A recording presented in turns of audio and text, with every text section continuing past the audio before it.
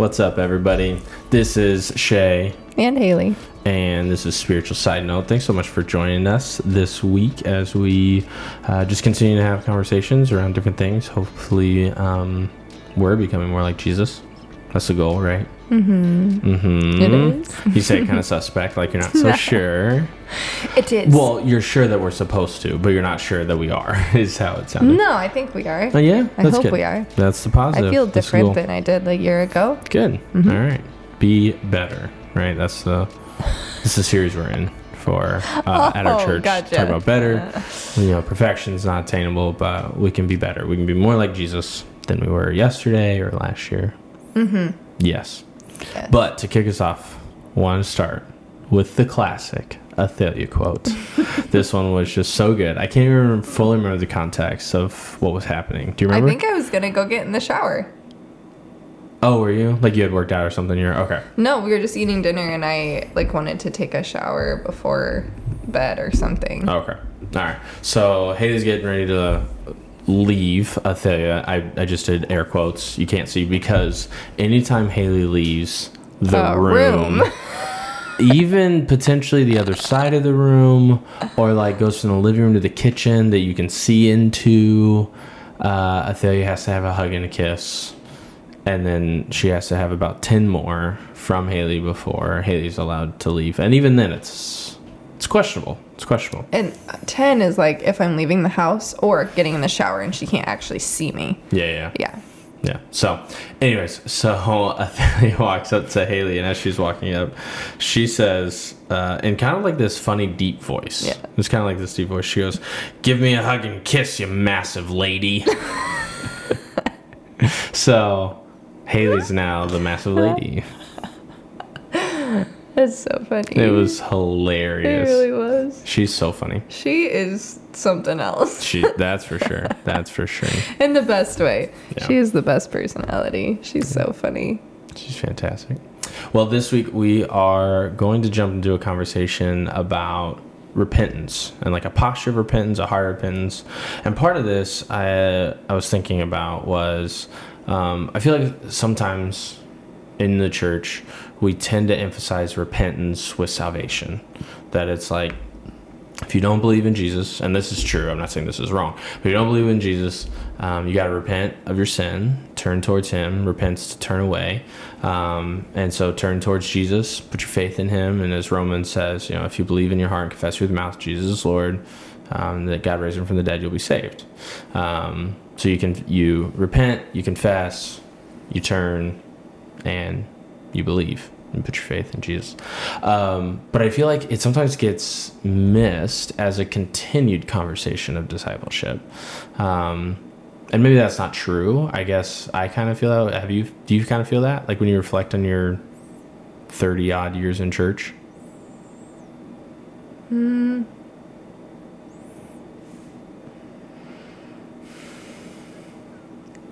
Taking a moment to actually that was think. a long pause. Well, I had 30 odd years to think through. Give a woman a minute. No, for real. Lady. Massive lady. I think it wasn't very prominent. I feel like the art of guilt, or like feeling guilty versus not feeling guilty. Like either you feel bad about what you've done and there's guilt, or you don't feel guilt. But like the art of repentance, I don't really remember.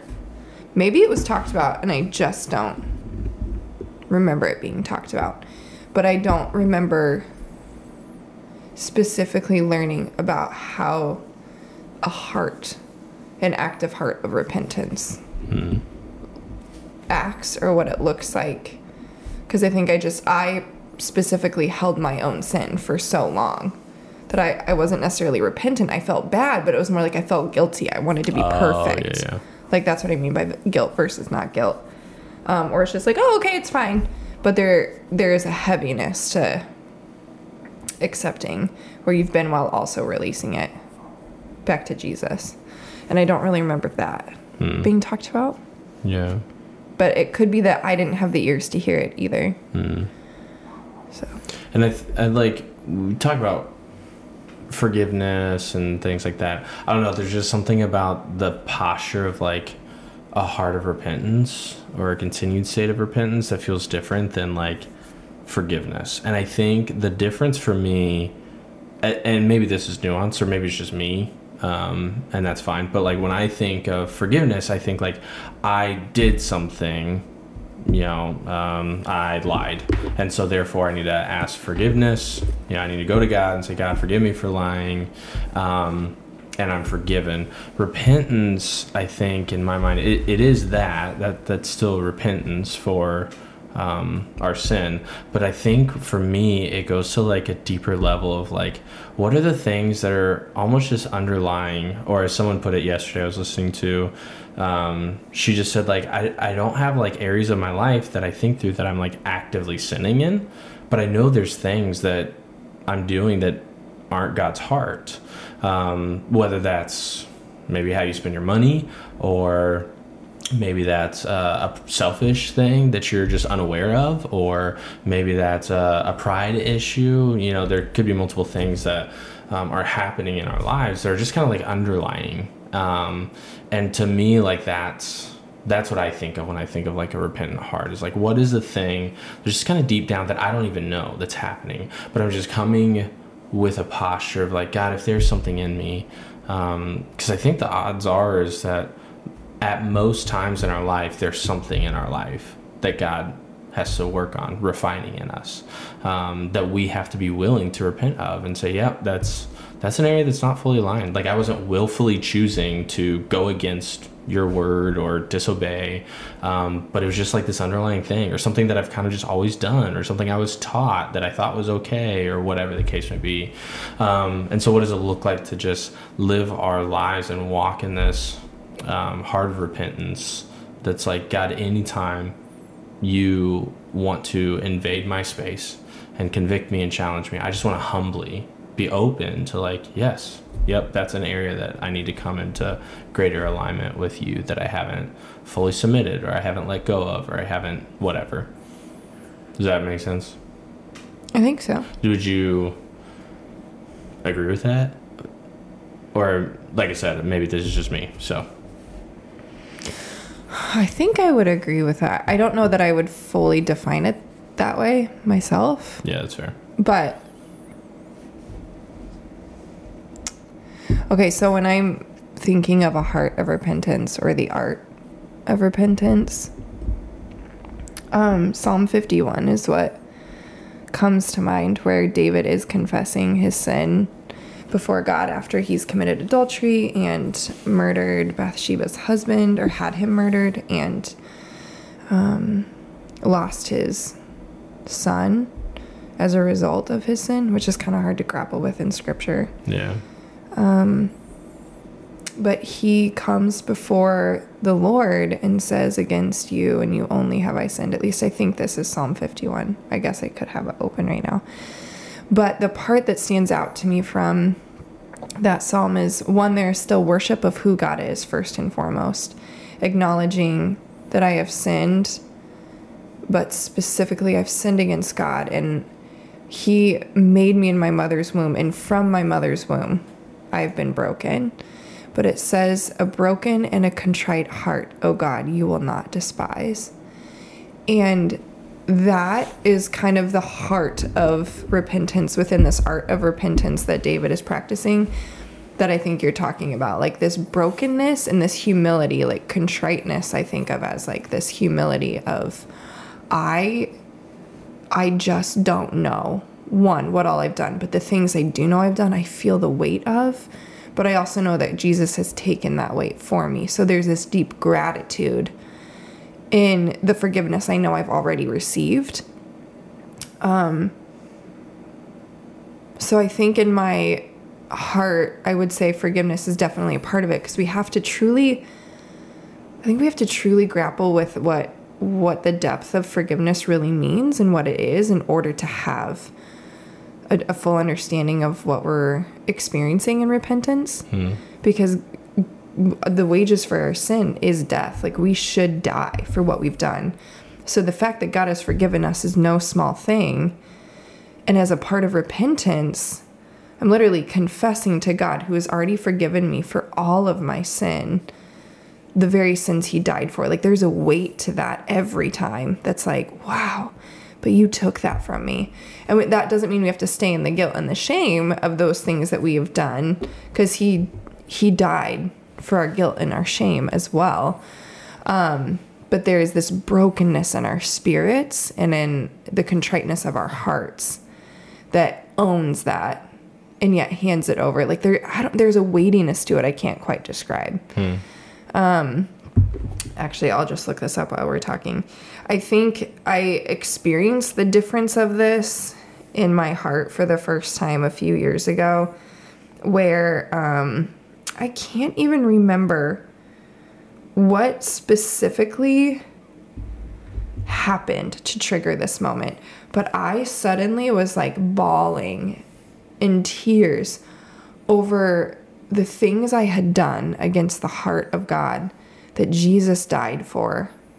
But it wasn't a guilt. It was like I am so grateful and I'm so sorry. But I know that you know I'm sorry, and I know you have forgiven me. I'm so grateful. It's almost like gratefulness, gratitude bookends this experience and flows through the whole thing, because you're grateful for what God has done. But there's a weight in the middle I'd never experienced before. And I remember saying to someone that I was like, I just have felt this weight for all the things that I've done. But not I can't describe it, because it wasn't in this like, wow, I feel like this trepidatious sinner, but like just this, oh my gosh, all the things, God, you've rescued me from that I've done.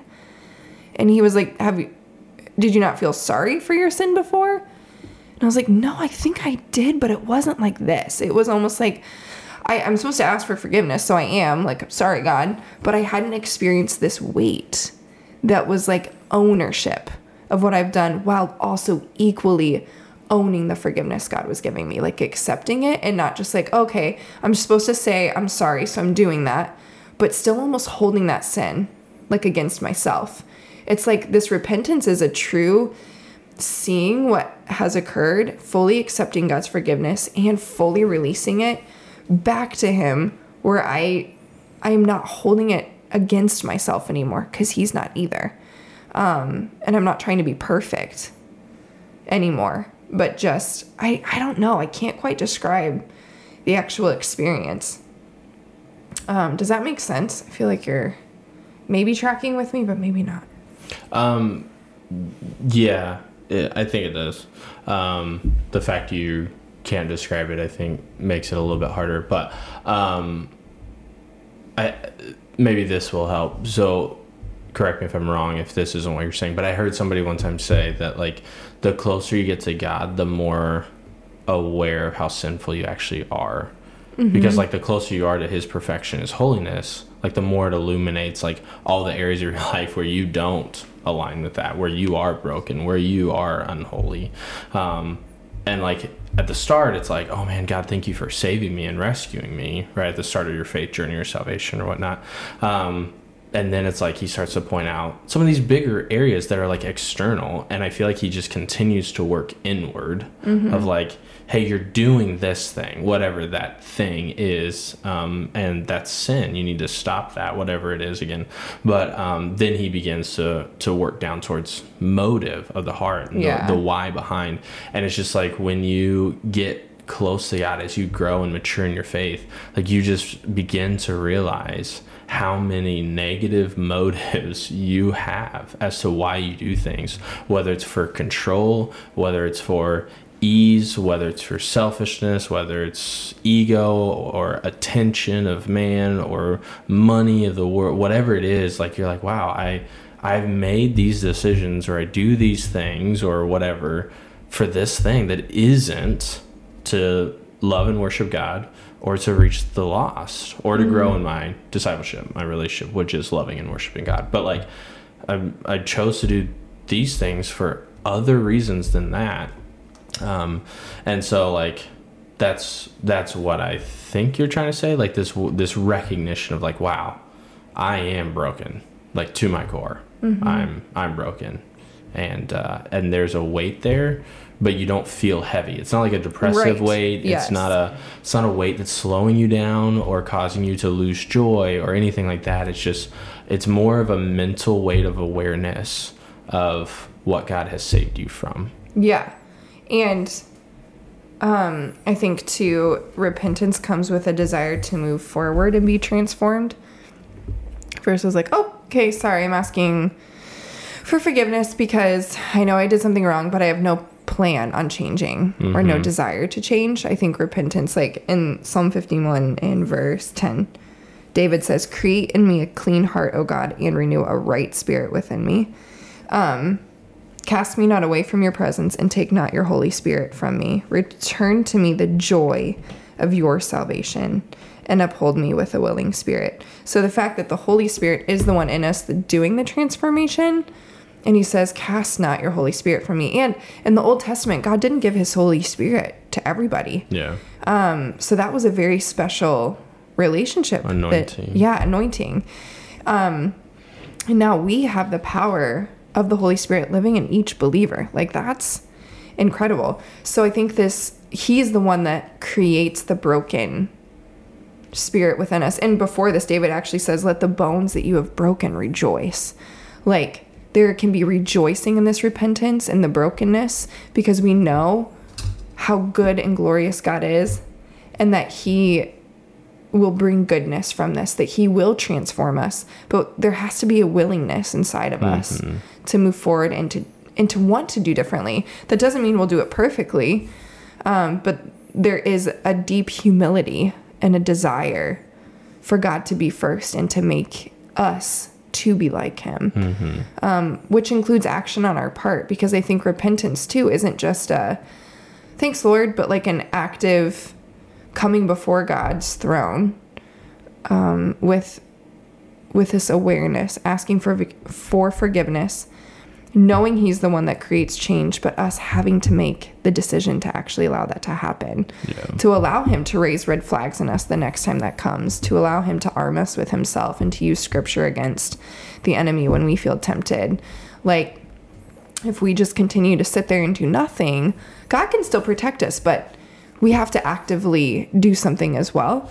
So I think maybe repentance has a piece of that too. Like, I want this transformation to happen, and I'm willing to work with God in doing that, and knowing he's the one that does it in me, but I have to be willing to let him talk to those deeper places in me and to call me out and to remind me the next time I'm sitting down to binge eat that thing or binge watch that thing or say that thing or do that thing or be involved with this thing. And I know I'm not supposed to like actually listen to that voice. Yeah. So now that we've not really defined repentance.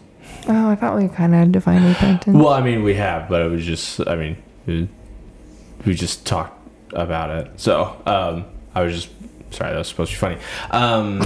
Let's jump into maybe, like, I guess how that kind of looks or plays out. So there's a couple passages that come to mind for me. One is the Jeremiah passage where it talks about the heart is wicked and deceitful, who can know it but God. And I think that just goes to show, like, so I believe when we were, like, born, like at conception, I believe we were made perfect in the beautiful image of God. Like, I believe that because that was how God started humanity when he created Adam and Eve. But, like, instantly we're corrupted, right? Like, it's instantaneous. We're born into a broken world, but that procreation is good. It's what God designed before the fall. And so therefore that's good. A lot of people argue, like, not argue. A lot of people would say, like, well, but if two broken humans conceive, they're conceiving in a broken child, essentially. Totally makes sense. I think for me, I'm like, well, I love the beauty of what God established, and so I just want to be optimistic that, like, no, at my very initial onset, I was made perfect. But in Psalm 51, David literally says, in sin did my mother conceive me. And when I was studying that, it more meant, like, even in the womb, I was screwed up. Well, and I think that could, I do think that that's true, that like, again, conceived by sinful humans, but the idea that like the design of procreation was established before the fall. So just the goodness of what God had set up is still continuing even amidst a broken world. Don't get me wrong. I could totally be wrong. Maybe we're broken and sinful and desolate from the onset, but there's just a part of me that believes like, oh man, at the beginning, at the very beginning of each one's life, like you were made perfect. But instantly you're corrupted because you're born into, or you're conceived into a womb that is a broken human, right? Anyways, but the heart's deceitful and wicked. Like we can't know the depths of our heart, but God does. And I think that's this heart of repentance. It's this willingness and humility, like you're talking about, like, what does it look like for you? So I guess more of a practical question. What does it look like for you to regularly go to God and say, like, God, will you reveal something in me that maybe I'm unaware of, that is sinful or is not aligning with you? Like, how does that part look? Because you can't know the depths of the brokenness of your heart. Was that a question? Yeah. So when I said this is a practical question for you of how I thought you were making a statement, like a practical question, like to anyone listening. No. Like to I'm ask actually yourself. asking Haley right now in the I'm moment. Sorry, I missed that. What am I answering? Oh man, they're off. So what does it look like for you practically to go to God? Because like knowing, like I can't know the depths of my sinfulness, and the heart is deceitful and wicked, right? Like how only God knows it. So we got to go to him. What does that look like? What does that rhythm look like for you? Whether it's I do it so often, or usually I do it in journal format, or I don't know. What's the question you ask? I don't journal near as much anymore. And when I do right now, I'm more journaling very specific things, typically bigger things that are happening or have happened, in order to go back and have just a visual log of what God has done or will do. So it's very possible that I've written this question in my journal over the last few months when I have sat down to journal, but most often this is just something I ask God to do, if not daily, almost daily. Just remove idols from my life, reveal to me what's in me you don't want to be there. Anything that's not good and perfect isn't from the Lord. So whatever that is, asking him to remove those things. But most often my words actually sound like, would you make me like yourself? Transform me. Transform my heart through the renewing of my mind, knowing that in doing so, he will remove things that aren't supposed to be there. And then as specific things come up, then I specifically pray over those things. Like, God, I don't know how to think other than how I think. I need you to change my mind. Like, show me how to think differently. Or I've struggled with food fixation after having an eating disorder, or eating disordered mindsets. I've struggled with spending too much money. I've struggled with alcohol and using that as a coping numbing mechanism in the past. I've struggled with a myriad of things that I have seen God bring to the surface. And then I specifically start to pray over those things. Like, God, would you remove those from me? But a part of having him remove them is then when they come up, standing firm against them with his word, which I don't always do well or haven't done well. So as he reveals things, I think there are seasons where I probably focus more specifically on asking him to just take those things out without overarchingly like asking him to reveal more. So as he's faithful to reveal them, acting in gratitude, like, thank you, God, for showing this to me. Sitting in the repentance of like, I'm so sorry I've made this more important than you, that I have valued this or worshipped this over you, that I have made this so important that my focus has shifted from you to me, or to fear or whatever it might be. And that is a part of the humility, I think, of realizing like there is a goodness in God revealing these things, but also like, I can't change this on my own. Would you show me how? And then seeking scripture too, like, God, show me what you want to say to me about this. We're blessed to be able to just like open Google and type in scripture on fear, and all of these scripture verses pop up. But lately too, I've just very much been like, God, would you just speak to me from your word? And I'll just open it. And lately he just keeps telling me not to fear. So I've been very aware that over the last couple weeks, how much fear had overtaken certain parts of my heart, that I just didn't trust God with everything. I thought I had been trusting him more. And in the last year, I've asked him to deepen my faith and my trust. And I guess that's not exactly what you're asking, because I wasn't like, remove this idol of distrust from my life, but I wanted him to deepen my trust and my faith. Yeah. And over the last couple weeks, I have experienced the awareness of the chasm that existed in the depth of trust I didn't have in who he was. And yet his constant peace and patience and kindness in that, to show it to me and to teach me how to trust him. And in doing so, he honestly brought up several things that he was like, look what you have been putting time and effort and thought and worship into that are not eternal, that do not matter. Yeah. But it's coming from a heart of humility, where I ask God to humble me, or show me how to be humble, that I ask him to reveal things to me that aren't from him, that I ask him to remove idols from my life and uproot things that aren't supposed to be there. And I do that regularly. Then I trust that he will. And that voice can also look like it comes from other people sometimes. Yeah.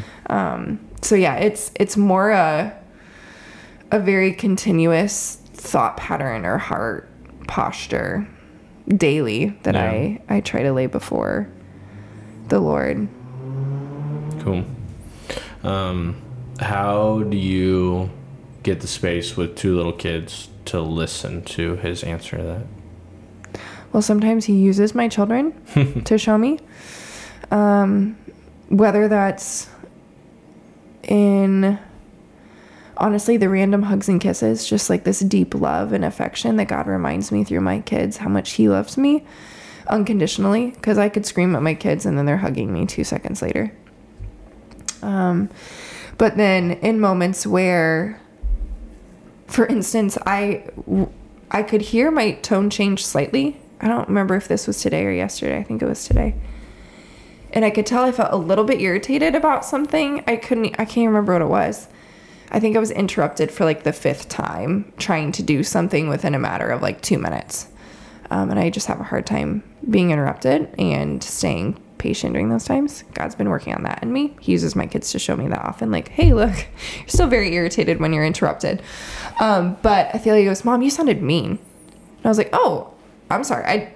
I did not mean to sound mean. Like, I'm not mad at you. Or she said, you sound mad. One of those. I was like, I could barely hear my tone change, and I didn't feel mean or even feel mad. But she like called me out on it. So even those things that like, and I've been asking God to change this like patience in my heart. So he literally uses them to teach me the very things that he's bringing up. And gives me the opportunity to practice the peace and the love and the patience and the grace with them that he gives me through the Holy Spirit. Like, it's already in me. I have to choose to use it though. I try to read the word almost first thing in the morning. That typically doesn't happen with the kiddos because they still wake us up. But after we eat breakfast with them and read a Bible story with them, like, I let the kids know I'm going to read my Bible as well. And it's very interrupted, but it's also, or a lot shorter than I would typically love to be in the Word. But I take time to be in the Word and just allow God the space to speak to me. Even if it's not specifically about something maybe that I've been praying about, but just being in the Word transforms us and it plants his Word in our hearts so he can bring that up throughout the day in a different way because we're meditating on it and aware of it. And then I try to be in the Word again before bed. For multiple reasons, but one of them being like my dreams can be really intense and I'd rather the word be the last thing on my mind than something else. So I think that gives him another space to talk to me. And then 2 or 3 times a week, you give me the space to write, and I will take time to be in silence or in prayer or reading the word before I do those things, so that because those are some of the only minutes I actually get alone, that I give God that time first to speak to me. And then honestly, just throughout the day, like I'm in constant prayer, or at least consistent prayer. It's not always constant, but talking to God and listening for his voice and asking him what he wants, and repenting when I mess up. And I think just that constant conversation gives him a certain kind of space to talk to me. I wish I had, or I wish I took more space to just be quiet before him, to give him that space, because he's been telling me a lot lately, be still and know that I am God. And sometimes, honestly, that with two littles looks like actually just sitting still and playing with them. Because one of my coping mechanisms in life can be just like moving around and putting things away, or organizing things, or cleaning something. So I'm not sitting still, and the discomfort of whatever it is I feel or think, or I'm trying to avoid in feeling or thinking. So he just uses them a lot to teach me, and then he gives me some sweet space away from the chaos and the noise sometimes too, just to be still and calm and quiet with him. So, and running, if I can run once a week by myself, I feel like he speaks to me during that time as well. Yeah.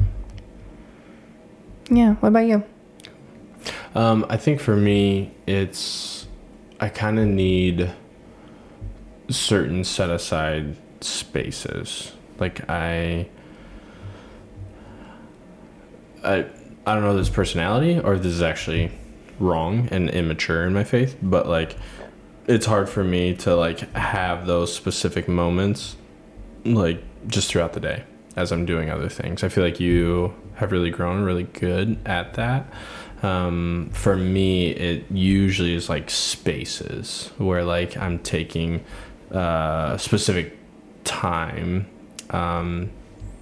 in like an extended prayer time, whether that's through fasting or the focus is just kind of like on something like asking God. On my day alones with God, which has been a while with our transition here, I haven't been in that rhythm again, but on my day alones, that was a regular question, like, God, what do you need to convict me of?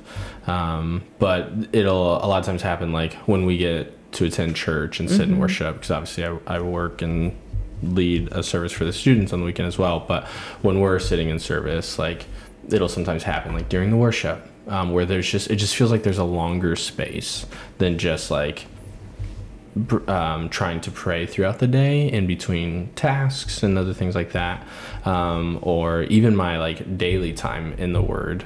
Usually I'm listening to what the Word is talking about. So if it's not talking about like repentance in that moment, it's talking about something else, like I'm just like focused on wherever I am in Scripture and reading through.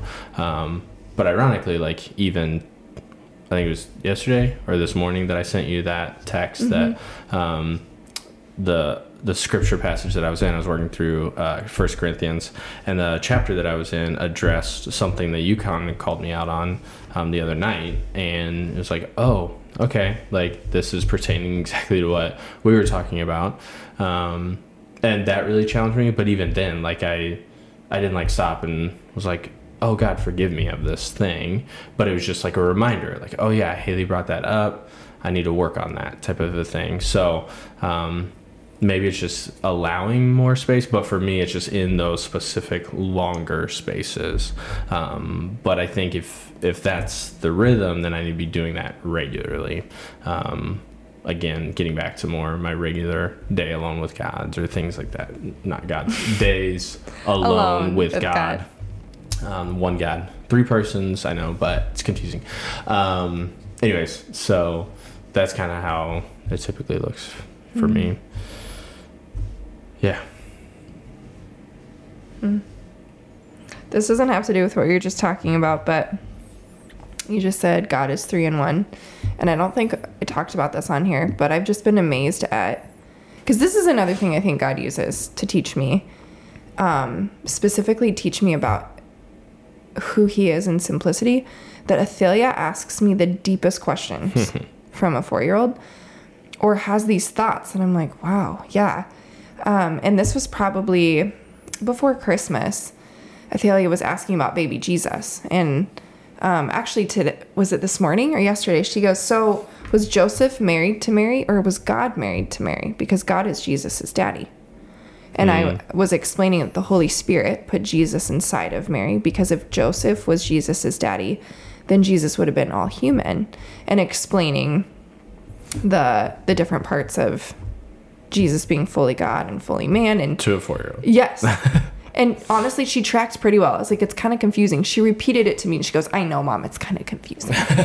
But it just reminded me that, like, before Christmas, she said, so if Jesus was a baby and Jesus is the Son of God, he's a part of the Trinity, God the Father, God the Son, God the Holy Spirit, then Jesus is kind of his own daddy. And I was just like theologically blown away by that this amazing, energetic, chatty 4-year-old, who sometimes I wonder if she's listening, was grasping this concept, or grappling at grasping this concept of the Trinity. And it's just amazing to me that God's love and what he wants to communicate to us is simple enough for a 4-year-old to grasp. And still, he's mystical. Like, he's mysterious. We cannot fully understand him. But he's also deep enough that an adult will never be able to fully comprehend, but simple enough that a child can. Yeah. And that we are currently teaching our children the art of repentance in this simplest form when we come to them and we say, we're sorry. Yeah. And lately, more often, I've been trying to also apologize out loud to God in front of them, so they're hearing me repent before God. So if I like snap at them, I apologize to them, and then I pray in front of them and ask God to forgive me for snapping, and just work through like a heart of repentance in front of them, so they're seeing it, so that they grow up learning what that's like, and that it's not awkward or weird to talk to God. Yeah. That he loves us, that apologizing, because I already see this in Athalia, she's like, I don't want to apologize. Whether that feels like embarrassing or whatever, like, we don't have to live in embarrassment or shame or guilt. Like, God wants to take that from us. He wants to relieve that space inside of us and fill it with life. Those spaces where we're holding shame and guilt and sin. And, so I think it's just important for parents to model this to their children. And it can feel awkward if you haven't done it before, if you haven't been great at apologizing out loud to people, or apologizing out loud to God, or praying, like talking with God or listening to him. But practicing it is so powerful. So that was kind of like a tangent. But I just encourage people listening to like ask God to reveal to you what's in you, whether or not you believe in Jesus. Like, he can still talk to you. Like, are there things in my life that need to change? And trusting that God will reveal that, and then taking time to truly sit with it and not ignore it. Or like, I was talking to a friend today who said, she was like, I think I listened to podcasts, like, it started out like, oh, this task is boring, so I'll listen to a podcast. But I think in some ways it's because I'm like coping with thoughts, like not having to think about things. And I think we are inundated with that in our world, like the busy noise of things, whether it's podcasts or music or playing video games or meeting up with people or looking at your phone or texting, like whatever it might be, that we actually have to practice the art of silence and being still and allowing God to speak to us. Yeah. And then taking that with us throughout our day, like creating moments of silence too. Whether that's even for a few seconds when you get in your car before you turn it on and before you turn music on or whatever, that just like, that can feel uncomfortable, but it's a space that God wants to use to talk to you sometimes. Like, listening to music isn't bad in and of itself, but if we're using it all the time and we're not giving God any space to talk to us, I think we're closing off opportunities to hear from him and have him change things in us. So, and maybe I'm wrong about that.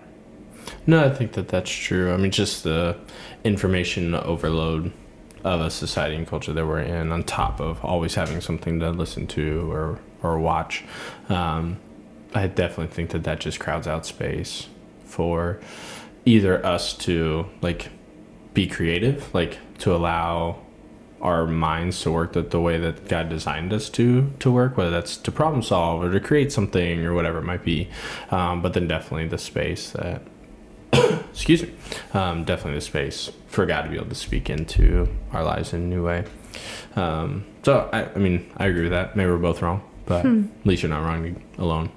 I think the other thing too, just like the reason I feel like that this is so important is that like we're just called to be like Jesus, and so much of the emphasis seems to be on conversion a lot of times. Like are people getting saved, and do people need saved and to hear the gospel? Absolutely, like they do. But what am I doing to continue to become more like Jesus? It's in the context of not worrying, but where Jesus says, but seek first his righteousness, and all these things will be added to you. Like, it's in the context again of not worrying about like having clothes or food, but it's still like seek first his kingdom and his righteousness. That's the number one. So if I'm not seeking that first, if I'm seeking my own selfishness or my own comfort or my own, like, no matter the context that it's in, we still have to seek first his kingdom. Like, that's still the command there. And so what does it look like for me to seek first his kingdom and his righteousness? Well, righteousness is to live rightly according to the way he designed. And so I think we should always be seeking to root those things out. I think that is the John 10:10 passage of life and life to the full that Jesus came for. Like, he provides freedom from all those areas of brokenness and sin, and he can restore us. He can bring us to restoration, and not perfectly, but he can restore us in this life to get to a place where we can experience life to the full, because we're focused on his kingdom and his righteousness rather than the world around us or our own selfishness, and just focusing on building our own kingdom rather than his, and adapting to his kingdom. Yeah. So, any other thoughts? I did have one while you were talking about it. I think I lost it. Sorry about that. No, don't apologize. So, 5 more seconds. Put you on the clock.